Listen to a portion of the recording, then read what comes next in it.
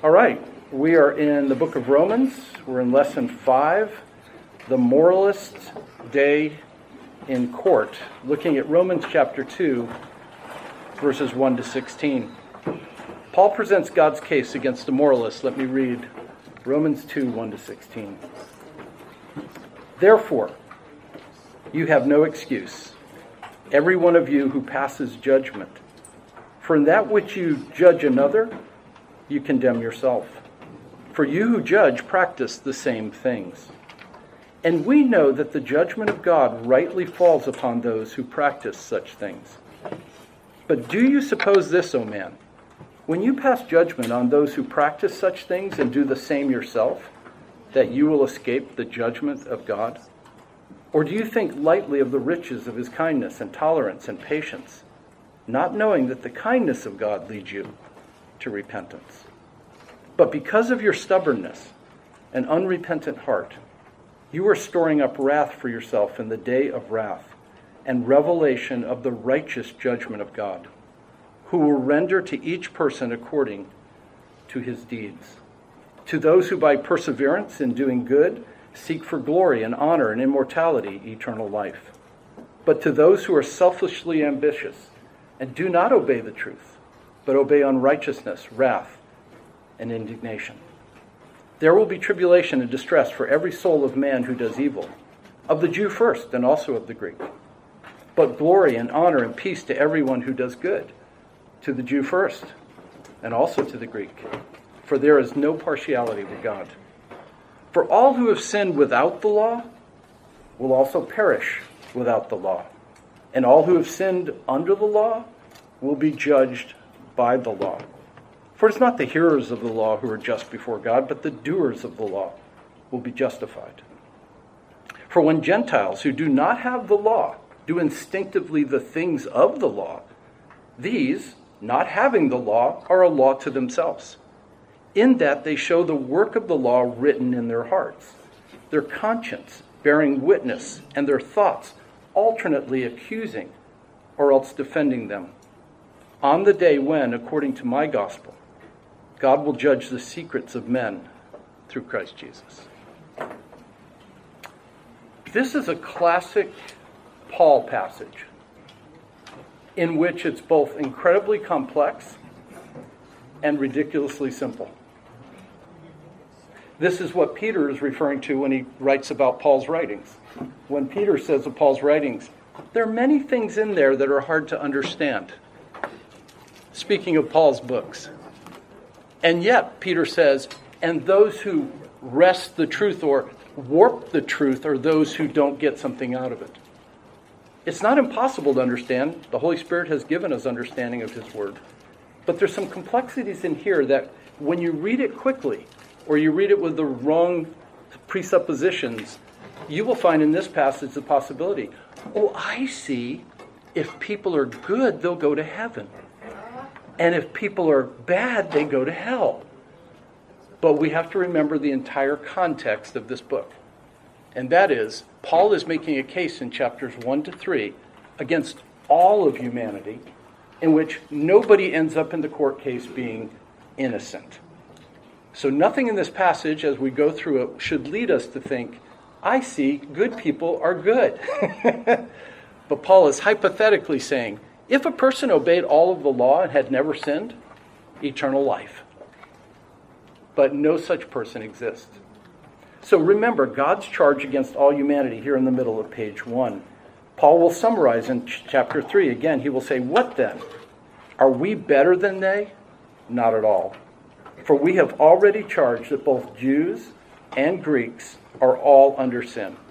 As it is written, there is none righteous, not even one. There is none who understands. There's none who seeks for God. Oh man, secret services aren't a deal? All have turned aside. Together they become useless. There is no one who does good. There is not even one. So if we understand that that's Paul's summary of chapters 1 and 2 and 3, and namely Gentile moralists who are both Gentiles and Jews who have a standard of conscience, and then the Jews that we will get to and look at next week. Paul's summary statement is, there's nobody good. Nobody's going to heaven out of Gentiles and Jews. Nobody is, by the works of the law or by their own righteousness. Okay? So what will be the plea of the moralist, and what is a moralist as we start today? The plea of the moralist is pretty simple.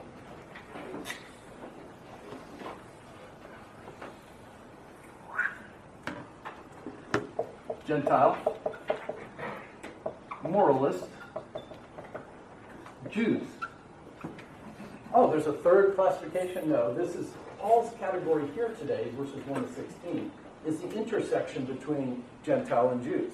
Namely, Gentiles have creation to which we are without excuse for pursuing God because it's so clear in creation that God exists and that he's an eternal being who's personal. And the Jews have the content of Scripture to which they will be judged. Paul says in this passage, they will be judged according to the law. The Gentile will be judged according to creation and the light that they have and to conscience. Today we're looking at a person who would be, in terms of categories, the person Paul dealt with last week is really the person who's a polytheist, a pantheist, a person who worships the earth. It's either an atheist, as Paul mentions, they have denied the existence of God, or they suppress it and they worship in a pagan way. This is a large part of the world. But then the moralist represents the people who are religious and who are philosophers. It's us. I don't think any of you, at least I hope, have an idol at your house that you're bowing down to. You're not worshiping the earth. And when you think of people who do, you think, that's pagan. That's in the past. Or that's tribal. That's bad. Nobody does that. Why? Because we're sophisticated. And so this passage today is talking to people that we know, where we grew up, of people who think we're better than that. But we have our own religions and our own view of how to obey. And our matter is we will be dealt with by the conscience. And Paul here, in this passage, is simply saying this. The simple side is, you, moralists, think you're going to get in because you're better than them when you judge those people. Because there'll always be people with less light and less obedience. And then Paul is saying, but don't you know that when you judge them by that standard, that standard you're holding up is true, but you yourself also break those commandments. And you are without excuse as well. No person's getting in because they're moral. Right? No person's getting in because they're wise. Next week, as we look at the nature of the Jews' problem, you're not better than them, and you're held to a higher standard. So your judgment will be greater. And that's the difficulty. Less light, less judgment. More light, more judgment. More light, more judgment. You know what the highest one is? Christian. Professing Christian. Paul's not dealing with that in this passage. He's dealing with just Gentiles and Jews, of which some are professing other religions. But the highest level possible in this world of light is to be a professing Christian in an evangelical church, to which we will have the greatest judgment at the day of judgment. Pastors of evangelical churches, we will be held to an amazing standard. Because we'll say, I see God in creation. My conscience tells me this is true. The Old Testament scriptures prove that Christ is who he said he was. I have professed to know him as Savior. And now I've become a teacher. And James says, don't be many teachers, because you will be put under the greater judgment. You see, the greater the light, the more responsible. And that's what Paul's building up to a point where his point is he's not speaking to pagans and Jews in the book of Romans. He's speaking to Christians about where they had come from and not to just think they're okay. And guys, I'm going to say it pastorally up front. I won't wait till the end. 38 years I've been a pastor. I've taught a lot of classes. I've preached a lot of sermons. I've met a lot of people in evangelical churches. There is someone in here today who's not a Christian. I'm not a prophet. I can just say, Jesus told the parables. There's going to be a mixed bag in every church. There's going to be wheat and tares. There's going to be sheep and goats. And that will be true in this generation throughout the church age. Churches are filled with people who are professors of Christ, but not necessarily possessors. Let me just say this is appealing to you in Christ. If you know about Jesus and you've been coming to church for years, but you have never crossed the line, you're not born again. You are religious, but it's not working for you. It's painful. You're like, this is really hard. Like, this Christian thing really doesn't work. Maybe it's because you have never trusted in Jesus Christ as your Savior. And so I'm appealing you today. Please do not go to hell from my class. Please. I cannot save you. The people in this class cannot save you. Please do not go to hell from this class. Please believe in the gospel and be saved. Okay. All right. Page 1. The bottom of the page, though, I need to say, because it's a court case, I thought of this idea. That when people commit crimes, they often think they will not get punished. And I gave 4 reasons here at the bottom of the page that people think they won't get punished of a crime. Sometimes they think, no one will ever consider me. No one's ever going to know. Number 2, no one will ever catch me. Even if I am found out to be, like they're on a video and, it's that guy. Right? You know? Like you went into 7-Eleven and committed a crime in Florida. That's essentially what everybody does. Right? It always ends up in a 7-Eleven in Florida. And there's a video, okay? And when that happens, that person is now known. But they believe that they can escape justice because they'll leave the boundaries geographically or the time limits will go by. And number 3, no one will ever convict me. Even if I end up getting caught, the justice system is so corrupt that I'm probably not going to get punished. And then the 4th thing a person would think is, hey, even if they put me in there, I'll escape. Because I'm that guy. And obviously, I just put some of the attributes of God here. No one will ever know, but God is omnipresent. And I should have said he's omniscient here. I unfortunately typed in omnipresent twice. No one's ever going to catch me, but God is omnipresent. They'll never convict me. It's unjust there. But God is just, holy, and righteous. And then finally, they'll never keep me in prison. But God is omnipotent. Let's go to the next page. All right, today's essential lesson. God's case against the moralist, verses 1 to 16. Number 1, the moralist is without excuse because they practice the very sins that they judge in others. All right? Therefore, you have no excuse. Every one of you who passes judgment for that which you judge another, you condemn yourself. For you have practiced the same things. And we know that the judgment of God rightly falls upon those who practice such things. Remember the word without excuse, anapologitos, indefensible, inexcusable, without excuse. Again, I just have to say this as a Christian. Whatever you leave this first 3-5 weeks about, remember this. Do not allow the thoughts that come from the flesh, the devil, and the world to say, but what about that person? But they seem so nice, or they were just trying. Please believe the apostle and believe the word of God. There is no defense before God. There will be no excuse. There's no way out of their condemnation. And without Jesus Christ, that would be true of us. So quickly, I want to remind you, when Paul says, remember, you're without excuse, moralists, he's also pointing us back to last week's lesson, and that is the Gentiles' day in court. Quickly, why were the Gentiles without excuse? Here we go quickly. Number 1, the Gentiles without excuse because they suppress the evidence. They suppress the evidence. Number two, the Gentile is without excuse because of the availability of the evidence. Because that which is known about God is evident within them. Now, this phrase can mean in their midst, they see creation, or within them, because he's going to say the law is in their heart. But the availability of this, people cannot say, man, I don't know, there wasn't that much. I could hardly see past those mountains. Number three, the Gentile is without excuse because of the origin of the evidence, for God made it evident to them. Why are people guilty of not, when they don't watch the evidence, is because God is speaking to them. God is speaking in creation, Psalm 19. He's speaking.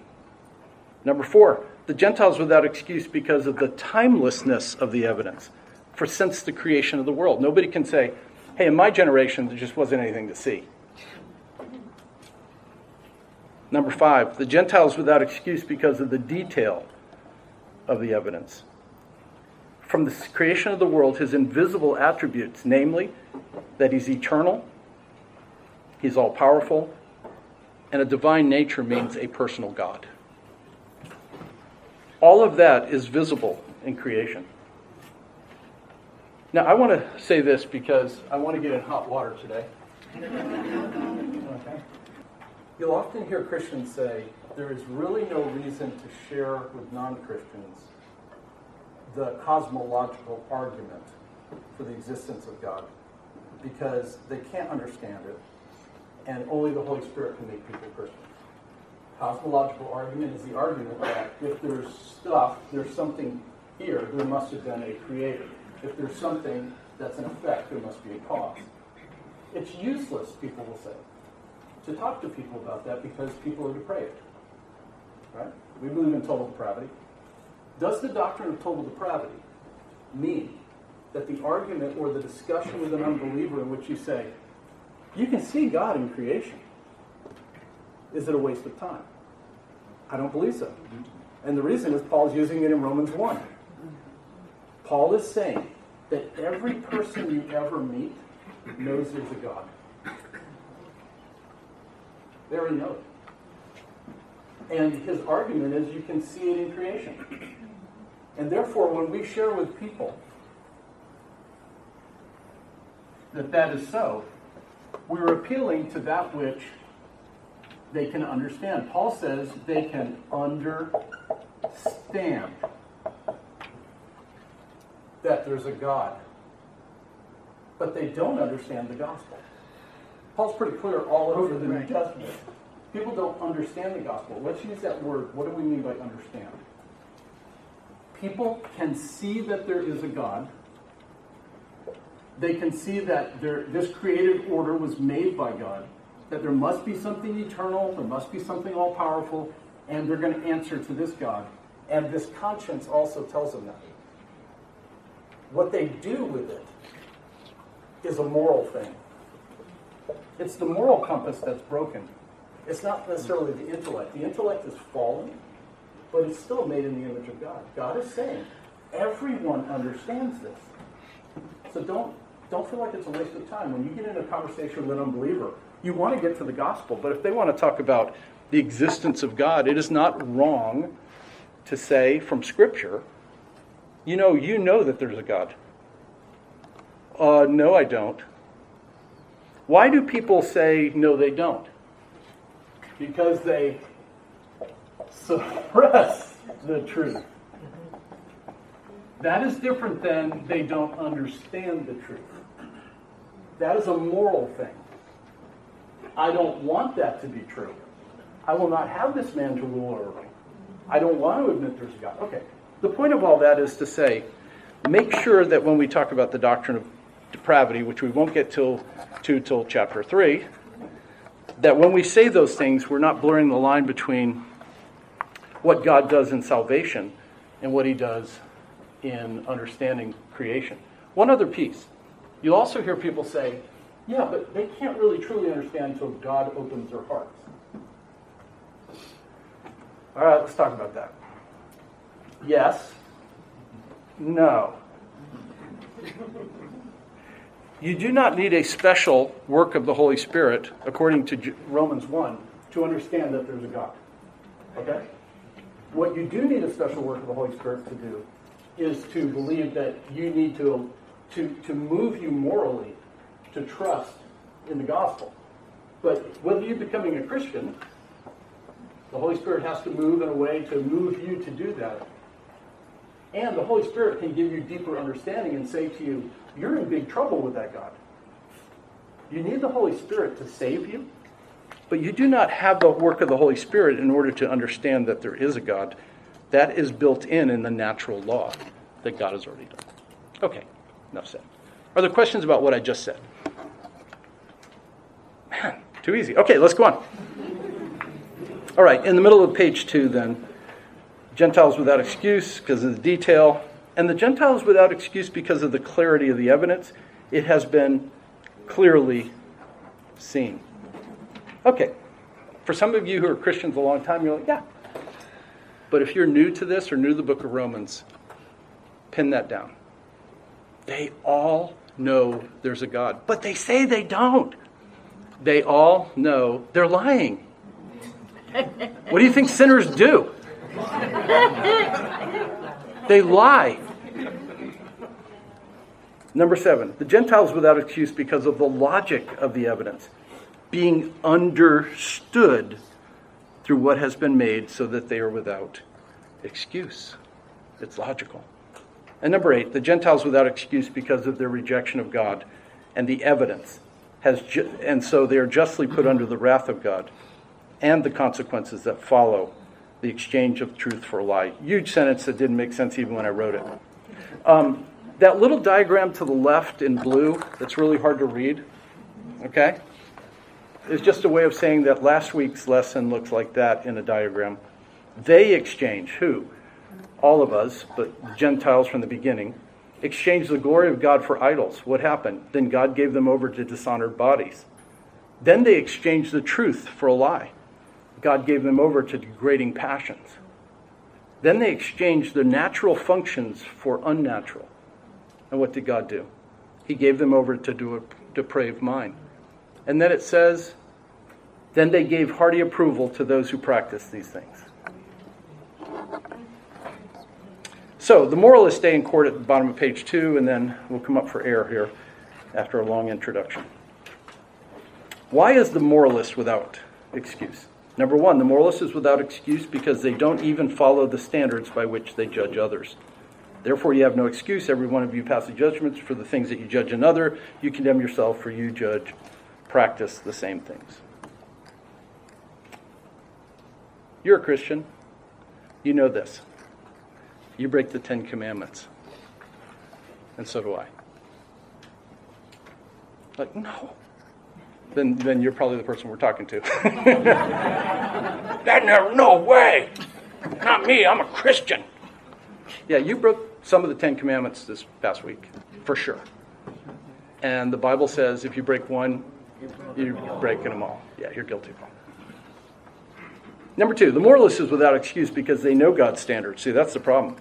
And we know the judgment of God rightly falls upon those who practice such things. The moralist is without excuse because they believe that they're above the law. But do you suppose, oh ma'am, when you pass judgment on those who practice such things and do the same yourself, that you will escape the judgment of God, the 4 escapes?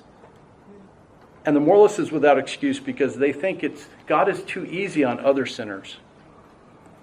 And they mistake God's patience with them for God's approval, not realizing that they are one of those who needs mercy. Let me bear down there. That's a classic motif. The scripture says, or do you think lightly of the riches of his kindness and tolerance and patience, not knowing that the kindness of God leads you to repentance? That's the moralist dilemma. They think God's going easy on other people when he's tolerant and patient and kind.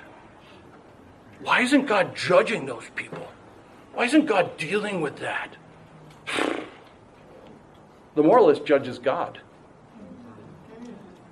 Because he says, or do you think lightly of, you undervalue the riches of God's grace and mercy in the lives of other people? I can't believe God lets people do that. I can't believe God didn't destroy them. I can't believe that. But then secondly, when they look at themselves, and God doesn't punish them immediately, or life's pretty good, The moralist concludes, God's okay with me.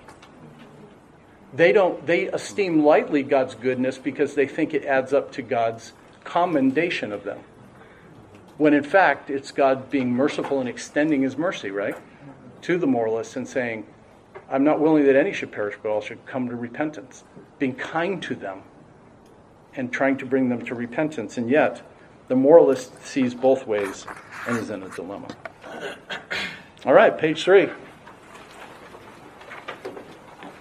Our friend the moralist.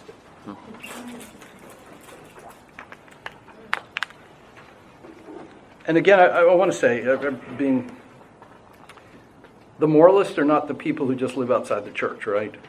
One of the great problems of the Christian faith is the inundation of moralism and moralist behavior within the church that looks Christian. But moralists are hard to get along with. They're hard to live with. They're like the Pharisees.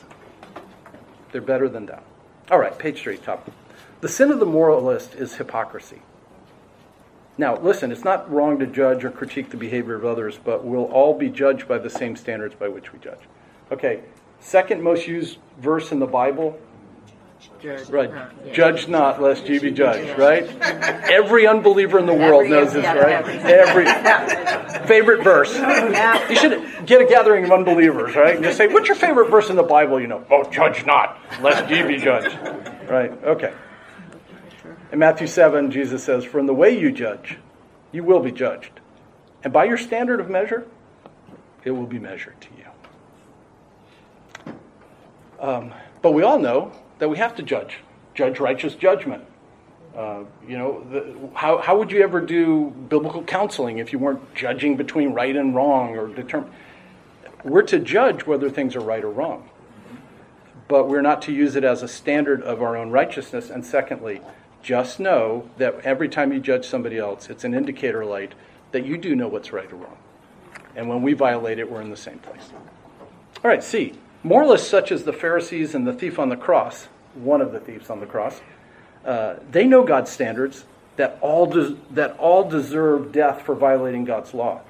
But they deceive themselves into believing that they are exempt because they serve as judges in God's moral courtroom. I work for the court. It's my job.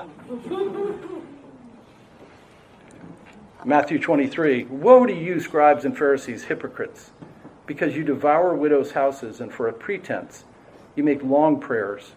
Therefore you will receive greater condemnation.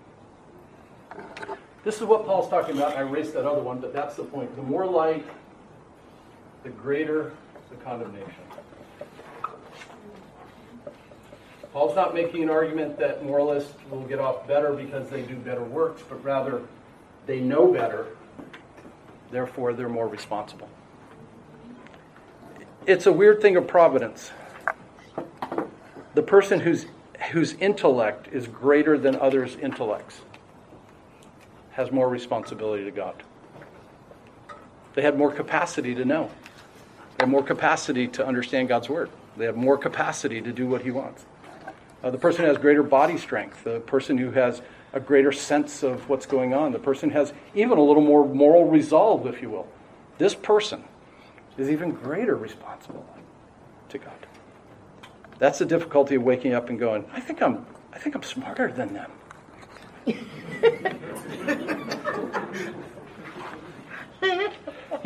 When you ask the question, why did God save you? And he didn't save your brother. Or he didn't save your uncle or your co-worker, but you're saved. And you ask, what makes the difference? God or was it you? God. You say, well, it's God, right? When you ask the question to a person, though, who made the difference, God or you? A person could say, a Christian, from an Arminian position, but they're going to say, well, I did, I believed. And then you ask the question, what kind of people believe the gospel? Wise people or unwise? Well, it's wise. It's wise to believe the gospel and go to heaven. Were you wise? What does the Bible say? Are there any wise?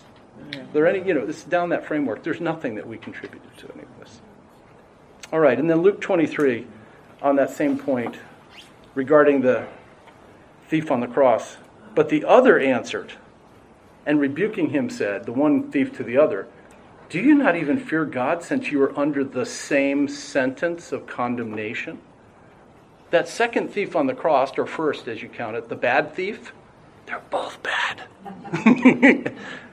The moralist thief says, hey, what's up with that? He's just like me. All right. Number 2, the moralist will not escape God's judgment and is further condemned because of their contempt for God's kindness to the Gentiles and themselves. But do you suppose, O man, when you pass judgment on those who practice such things and do the same thing yourself, that you will escape the judgment of God? Or do you think lightly of the riches of his kindness and tolerance and patience, not knowing that the kindness of God leads you to repentance?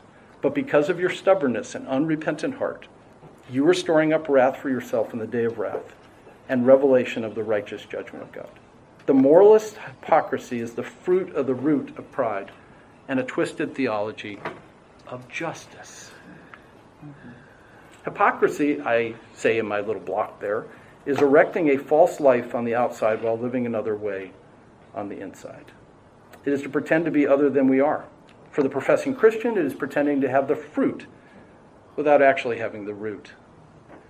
It's doing religion without a relationship, and it's the duplicity of having a noticeably different public and private practice of your proclaimed faith.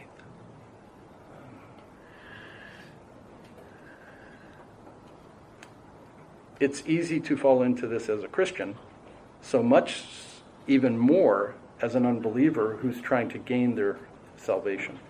The moralist hypocrisy is manifested in pride and judgmentalism. Often the sins of pride and judgmentalism accompany the sin of hypocrisy, as they are really two sides of the same coin. Pride is the undue commendation of oneself, while judgmentalism is the undue condemnation of others. Pride admits no personal wrong, while judgmentalism attaches a final verdict to the faults of others. Just to say that again, pride is the undue commendation of yourself, while judgmentalism is the undue condemnation of others. And then finally, the moralist hypocrisy is hidden behind the veil of a theology of works salvation. You've got to be into work salvation if you're a moralist, right? I'm going to say this in my notes in a minute, but I'll just make the point here. Moralists have a number scale on which they judge everyone, right?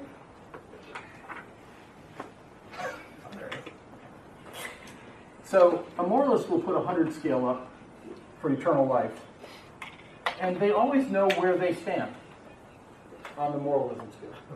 100, you get into heaven, right? 0, you don't. There might be a curve. They're not always sure. Moralists have curves. Maybe you get in at 83. It's kind of hard to say, but they're shooting for the 100, okay? They're shooting for 100. And then they know where everybody who's ever lived is on that scale. Let's see. Mother Teresa. Hitler. Right, you know where this is going. How many of you grew up Roman Catholic? Okay, you understand the scale. Okay, okay, I grew up Roman Catholic, so Mother Teresa is up here, and we're going to give her an 83. Okay? She's big time in this. Okay? And then who mentioned Hitler? I did. All right. Hitler's a negative South. Okay? So every Catholic, at least in my generation, would have known something like this. If you asked, are you going to heaven? They would always say, I hope so. You're like, well, what do you think, really? And they're like, well, I haven't ever done anything like Hitler. I never killed anybody or whatever. So, I got a pretty good shot, and that's a whole Catholic talk. The point is, people know where the line is. And for a moralist, wherever they put themselves, they might say, man, I'm a 79. Or I'm a 93. But for sure, they're almost always higher than you are. Whatever your number, all right? The moralist are together. Two things that are wrong with this standard, and this is the point in this passage. They have the wrong idea of God's judgment standards. Yeah. The two things that are wrong with this standard are, number one, what they're looking at other people having done or not done, they themselves are already guilty, and they're misnumbering their place on the chart. Moralists always miscalculate because they think that they must be better than others, and they have the different framework. The second and most difficult, or the worst problem is this. Their scale is just flat out wrong. God isn't on a 1 to 100 scale. Everyone they know, everyone who's ever lived, they can probably put on a 1 to 100 scale of righteousness. But God's standard is a kabillion zillion. It's so infinitely out of the roof that this is a human standard by which we can probably say that person's better than another person. Right? Because this passage is going to go on to say, hey, when the Gentiles do things that are right, even though they don't have the law, it's good. But it's on a relatively good scale of, it's the sinner scale. That's the best sinners can do. But it's the infinite righteousness of Jesus Christ by which everyone will be judged. And no one, even the best person in the room, will, right? We've all fallen short of the glory of God. The quick illustration, just on presenting the gospel stage. 3 swimmers going to England.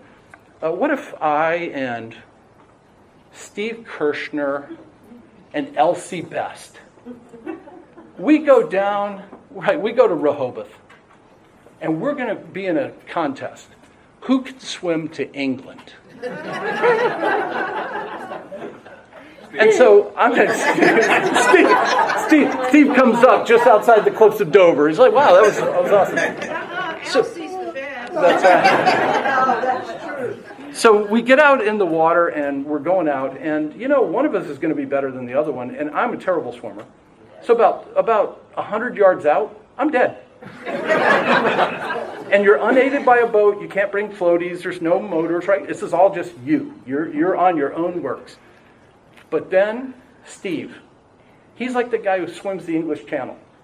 He goes out 30 plus miles, right? People are, Steve. And the cameras are watching it, and they got little drones and everything. And then they're like, where's Steve? And then Elsie, of course, is the best swimmer. And Elsie's out 150 miles. She breaks every record of all of mankind. No one will ever swim out that far. And then Elsie dies. And she's still 3,000 miles from England. That's God's standard. All have fallen short of the glory of God in the gospel. All right, page 3, back.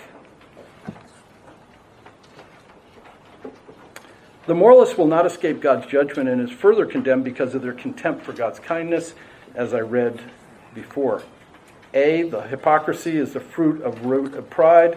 The moralist hypocrisy is manifested in pride and judgmentalism. And then finally, as I was saying, and I have not read the bottom, the moralist hypocrisy is hidden behind the veil of a theology of works righteousness. Proud, judgmental people are usually legalistic and or moralistic.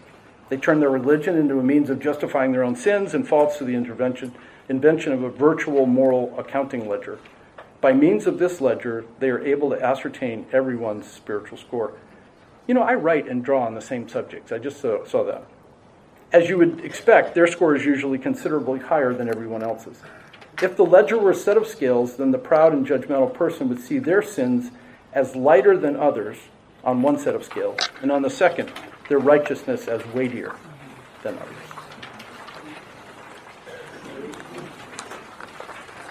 Yes, sir. Form this correctly. Sometimes people don't realize that they are moralists. And I have an example without mentioning any names. So, lady is talking about her relationship with her husband and why she wants to keep a tight rein on him. Because she's saying other women are no good. They are always after somebody else's man. Right. But then I go to her, because she says, women are no good. I said, but you all woman. And I always get that deer in the headlight look. Right. Mr. Brown, I think you've nailed it. No, you have. You nailed it. The hypocrite is self-deceived. Right? Because they truly believe that their standard of judgment is correct, and they truly believe they are righteous within the standard. And therefore, the logic of it will fail them, because to give up their standard or to give up their place in the standard is to collapse their entire system. And so, if righteousness is not based on the system they believe in, they're lost. I mean, metaphorically speaking, from their system. The only way out of that is to come to a higher standard and recognize that you're lower, so that when you look at other people, right? And so you're nailing it, the very problem. The Gentile suppresses the truth and unrighteousness. So does the moralist. But they have a higher scale of suppression. But yeah, unless God opens their eyes to their own unrighteousness, and that they are so far below the righteousness of God that the only hope is in Jesus Christ. You're right. I mean, now in just an argument, conversation, you're hitting the point well. You know, I mean, what else can you say? You're a woman, and also, you know, all women are bad. They're trying to steal other people's men. But the root problem behind that is pride or sensuality or whatever. And this person is proud, you know, as well. So, all right, let me go on. I think I'm on page 4. Page 4. Good. The moralist has not only, there's no number at the bottom of page 4. That's right. The moralist has not only judged the Gentiles with a hypocritical standard, but was wrongly judged God's standard, which is what this drawing shows. Who will render to each person according to his deeds. To those who by perseverance in doing good seek for glory and honor and immortality, eternal life. But to those who are selfishly ambitious and do not obey the truth, but obey unrighteousness, wrath, and indignation. There will be tribulation and distress for every soul of man who does evil, of the Jew first, and also of the Greek, but glory and honor and peace to everyone who does good, to the Jew first, and also to the Greek, for there is no partiality with God. God is not partial to people, whether it's your ethnicity or your socioeconomic or whatever. God does not show partiality. That's the point of Paul. Everyone is in the same boat. Okay? Everyone. So God's standard of judgments are the truth and works. A person is judged by works, but only saved by faith. The believer's works are judged at the Bema seat of Christ, and the unbeliever's works are judged at the great white throne. We can't lose sight of the context of Romans, namely that no one is saved by works. So again, this passage is telling us God's standard is without partiality. If you're a Gentile and a pagan, or if you're a Jew, or if you're the moralist in between, you'll all be judged by your works and the truth. What is the truth? The truth that can be seen in creation. The truth that your conscience tells you. Namely the 10 Commandments, or at least 9 of them. And you'll be judged by your works. Well, what do you mean? Judged to go to heaven? No. Judged for the condemnation that you will receive. Nobody's going to heaven at the end. The sheep and the goat judgment at the end that Jesus talks about is not like, hey, some of you, what, you want to cross over? You know? No, it's already determined. But the lifestyle of your works will evidence who you really are. Let's take a look at a few of these passages. As far as the Bema seat, for we must all appear before the judgment seat of Christ, so that each one may be recompensed for his deeds in the body, according to what he has done, whether good or bad. Paul wrote that to Christians, right? We all know he's not talking about getting there to get to heaven. You're already there. But you're being judged according to, for rewards, right? Your works for rewards. Romans 14. But you, why do you judge your brother? Or you again, why do you regard your brother with contempt? For we will all stand before the judgment seat of God. We can lose that as Christians. You know what I mean? I'm saved, I'm good. Jesus and I, when I get there, it's just going to be a giant party. Yeah. Luke 16. Angels will carry you in. But then we will all stand before Jesus Christ individually and answer for the life that we have lived as Christians. What did you do with what I gave you? Did you bury it? Did you invest it? What did you do? Individual, personal meetings with the Lord Jesus Christ to give an account. It should be sobering to us. I personally do not want to stand there on that day as a pastor and say, you know what, it was just too hard to give an account for other people, so I didn't. Well, why did I put you there? And those things. We all personally will give an account. So as I live, says the Lord. Yes, ma'am. I was just thinking, maybe that's where the tears come from, that He will wipe away from our eyes. Possibly. And every tongue shall give praise to God, so then each one of us will give an account of himself to God.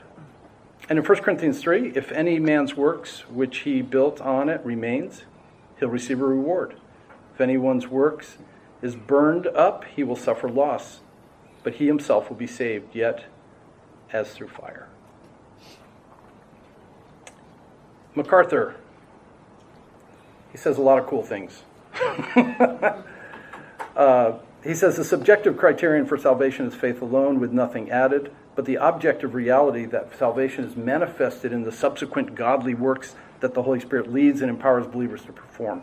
For that reason, good deeds are a perfectly valid basis for God's judgment.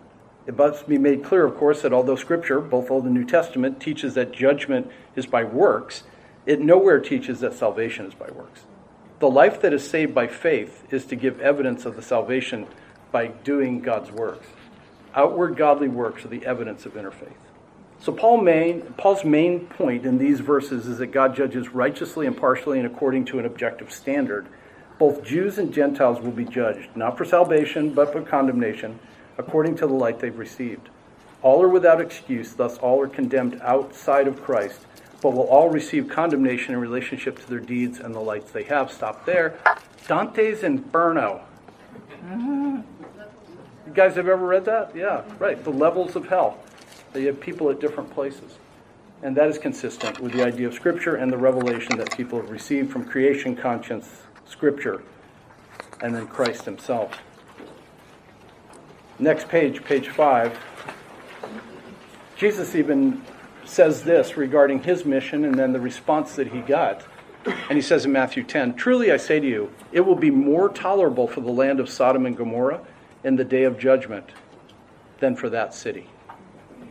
The city which had rejected him. Why? Because they had Jesus in person. The greatest revelation of God. He's incarnate. The greater the revelation, the greater the judgment. The people of Sodom and Gomorrah had so much less light to run by. Were they doing evil? Yes. Will they be judged? Absolutely. Jesus didn't say they're not going to be judged. He says it's going to be greater judgment for the person with more light. So no one has or ever will earn salvation through good deeds. What then? Are we better than they? Not at all, for we've already charged that both Jews and Greeks are all under sin. Then Romans 3:20, because by the works of the law no flesh will be justified in his sight, for through the law comes the knowledge of sin. And then Ephesians 2:8 and 9, of course, for by grace have you been saved through faith, that not of yourselves. It's a gift of God. It's not as a result of works, so that no one can boast. So the moralist will, like all men, be judged impartially by God. Thank God for the gospel.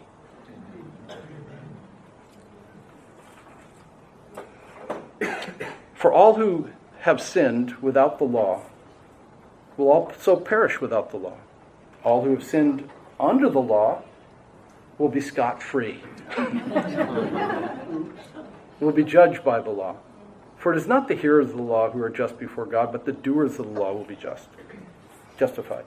For when Gentiles who do not have the law do instinctively the things of the law, these, not having the law, are a law to themselves. And in that they show the works of the law written in their hearts, their conscience bearing witness, their thoughts alternately excusing or else defending them. And on the day when, according to my gospel, Paul says, God will judge the secrets of men through Christ Jesus. So what about that? God's judgment of those without the law does not lead to salvation, but to condemnation. Notice very carefully the words in there. Notice it says, they will perish and be judged. In verse 12, they will perish without the law, and they will be judged by the law. Jews and Gentiles alike, there is no escape. Nobody's getting in by good works. Paul is consistent in saying this.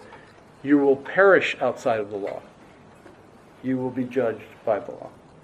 And then B, having more light, revelation from God, does not make you more righteous, but rather more clearly exposes our unrighteousness, because not the hearers, but the doers.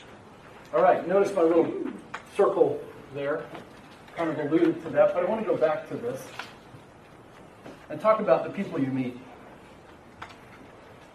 I'm going to go back here. Woo! You're going to meet the Gentile,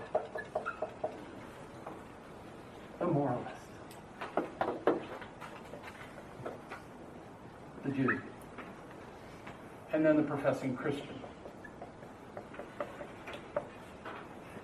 And so, again, what do they have? They have creation, they have conscience, they have content of Scripture, and then they have the revelation of Jesus Christ. As you meet different people, they're going to have different views of God along the way. And so I've put, I think, 6 or 7 views here. And typically, I think I'll just work off my list. You'll meet atheists along the way till you reach a certain point of moralism. The moralist is made up of at least 3 camps. You'll meet Gentile pagan moralists who just have a philosophy code of ethics built on their conscience. You'll have atheistic moralists. You'll have religious moralist, a philosophy moralist. Sorry, I'm doing this to myself. And you'll have religious moralists. Right? You'll have that commentator on TV who doesn't have a religion, but they're not an atheist, and they're saying moral things. You'll have people who are atheists, but they want to be ethicists. They want to be ethics people. And then you have people who are religious, but they're not Christians, but they're people of religion. Up in this line here is like every world religion, Islam, etc., etc. Now, you might, some of these, Buddhism, whatever, you kind of draw the line back because some of these are more pantheistic, more whatever, and others are less. Islam is the only other world religion besides Judaism and Christianity that is monotheistic, believes in the existence of one God. You're up a scale or down a scale as you go, and you can kind of dot where people are at. Here you have pantheists and panentheists. And then polytheism kind of goes between here and here. And as you go along, then you meet the Jew. And then within Judaism, though, there are at least 2 to 3 camps, right? There is pagan Jews. So you're going back in our day. Yeah. Right? Just because you're Jewish by nature, I mean by ethnicity, does not make you religiously Jewish. And then you have people who are philosophically Jewish, and then people who are more religiously Jewish. And then we all know within that, we have different strands of Judaism today. You have that which is even more liberal, and then you have up to those who practice supposedly an orthodox view. And so then within the Christians, you meet the worst kind are Raiders fans. Okay. Some people profess Christ, but no. But within professing Christians, you have liberals, right, and moderates, and conservatives, and then fundamentalists. And you have here supposed evangelicals, but that doesn't mean anything anymore. You have liberals, and then you have the halfway house. And that's why it's so confusing as you're going along. But people are justifying themselves up to a certain point. In all of these, modern Judaism is a work salvation. Yeah. And so all the way you kind of get up to, until you get to evangelical Christian, you're really into work salvation wherever you are. And evangelicals are not all Christians, right? It's a dotted landscape. And fundamentalism, those are the people who, theoretically, we hold the truth. Hope Bible Church is fundamental in its doctrine and evangelical in its spirit, is sort of the line we have. But when you get here, that's the most intoxicating part. because you're a Calvinist and a cessationist, and you're not one of those other bad people. You're not an egalitarian. You're a complementarian. You believe in 7-day creation, right? These are the good people.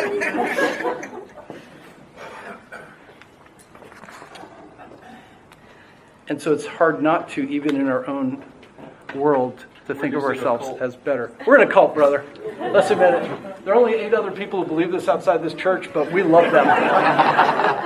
Thank God for Dr. MacArthur and the other 7 guys.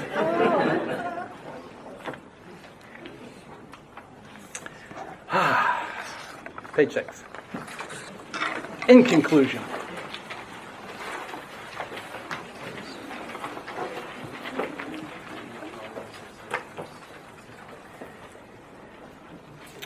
everyone has the moral law written in their hearts.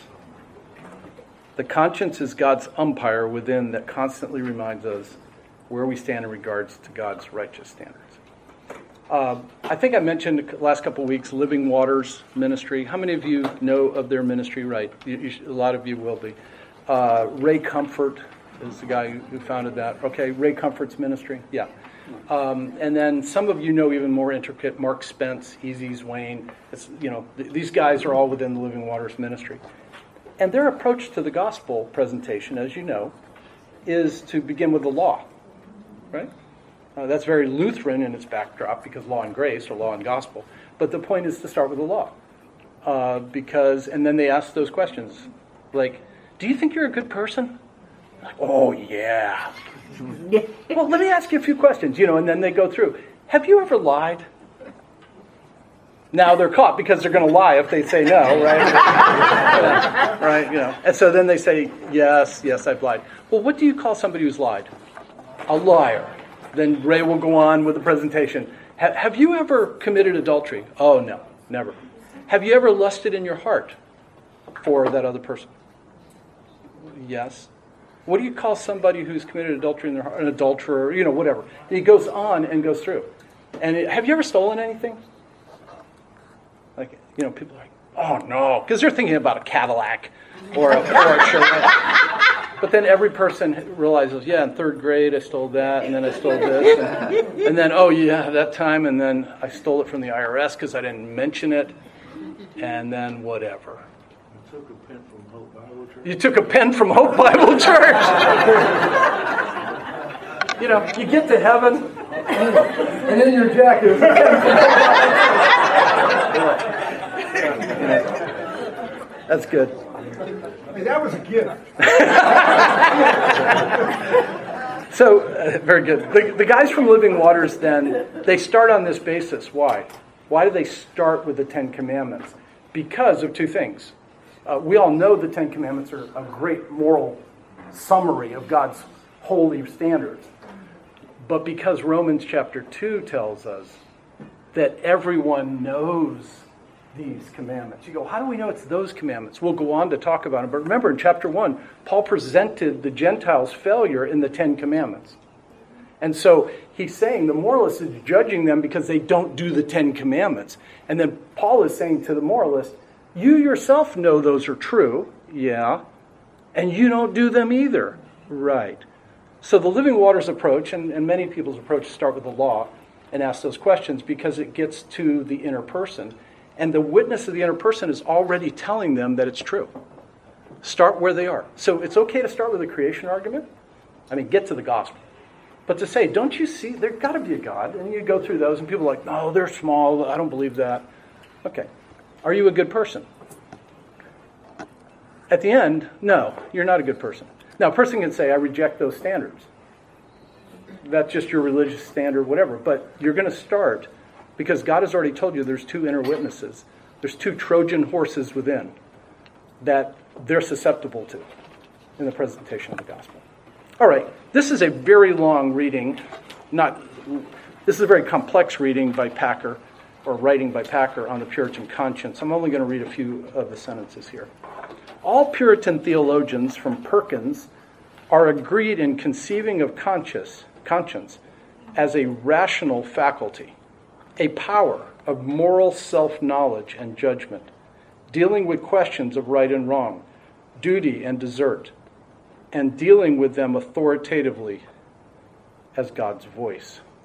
Now, I would suggest if you really want to learn more about conscience, there's a great book by Packer on the Puritans, in which he deals with a rather lengthy discussion on what is the conscience. I wish I could do that justice here, but simply to say, it's a moral faculty and it's intellectual. It's not simply feelings.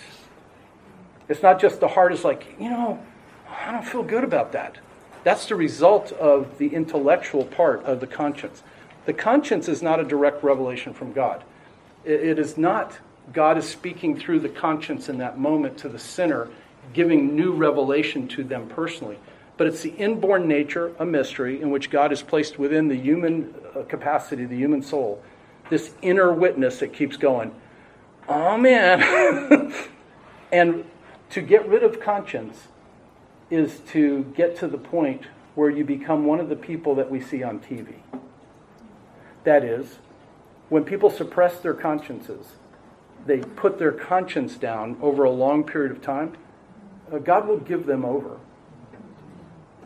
And then they become murderers and, they have no conscience. But they do.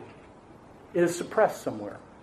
But the suppression of conscience will eventually lead you to deeds which are outrageous. So people are at different bandwidths of that. Just think. Some people have a high conscience and they follow it to some degree, but everyone violates their own conscience. And then there are some people who appear not to have a conscience. Raiders fans, people. Are there any Raiders fans in here? See, no Raider fan would actually say they're a Raider fan. All right. All right, page 6D. No thought, word, or deed will escape the righteous judgment of God. This is what Paul preached to all men, so that they would flee to Christ in the good news of the gospel. Because Paul says, on the day when, according to my gospel, God will judge the secrets of men through Christ Jesus. 3 things there. Paul is not saying that you'll be judged according to his gospel. Paul is saying, in relationship to the gospel I preach, which I say these following things, that is, according to my gospel, Jesus is going to be the one who judges you. Read that again on that note. On the day when, according to my gospel, according to how I always say it everywhere I go, God will judge the secrets of men through Christ Jesus. Paul says, every time I preach the gospel, I make everyone know, you will stand before God, and your secrets will come forth. And so here's some key terms at the bottom. I encourage you just to review on those, because next week we will talk about the problem of the Jewish day in court, and that is under the law and the judgments thereof. Guys, let's pray. We'll let you out.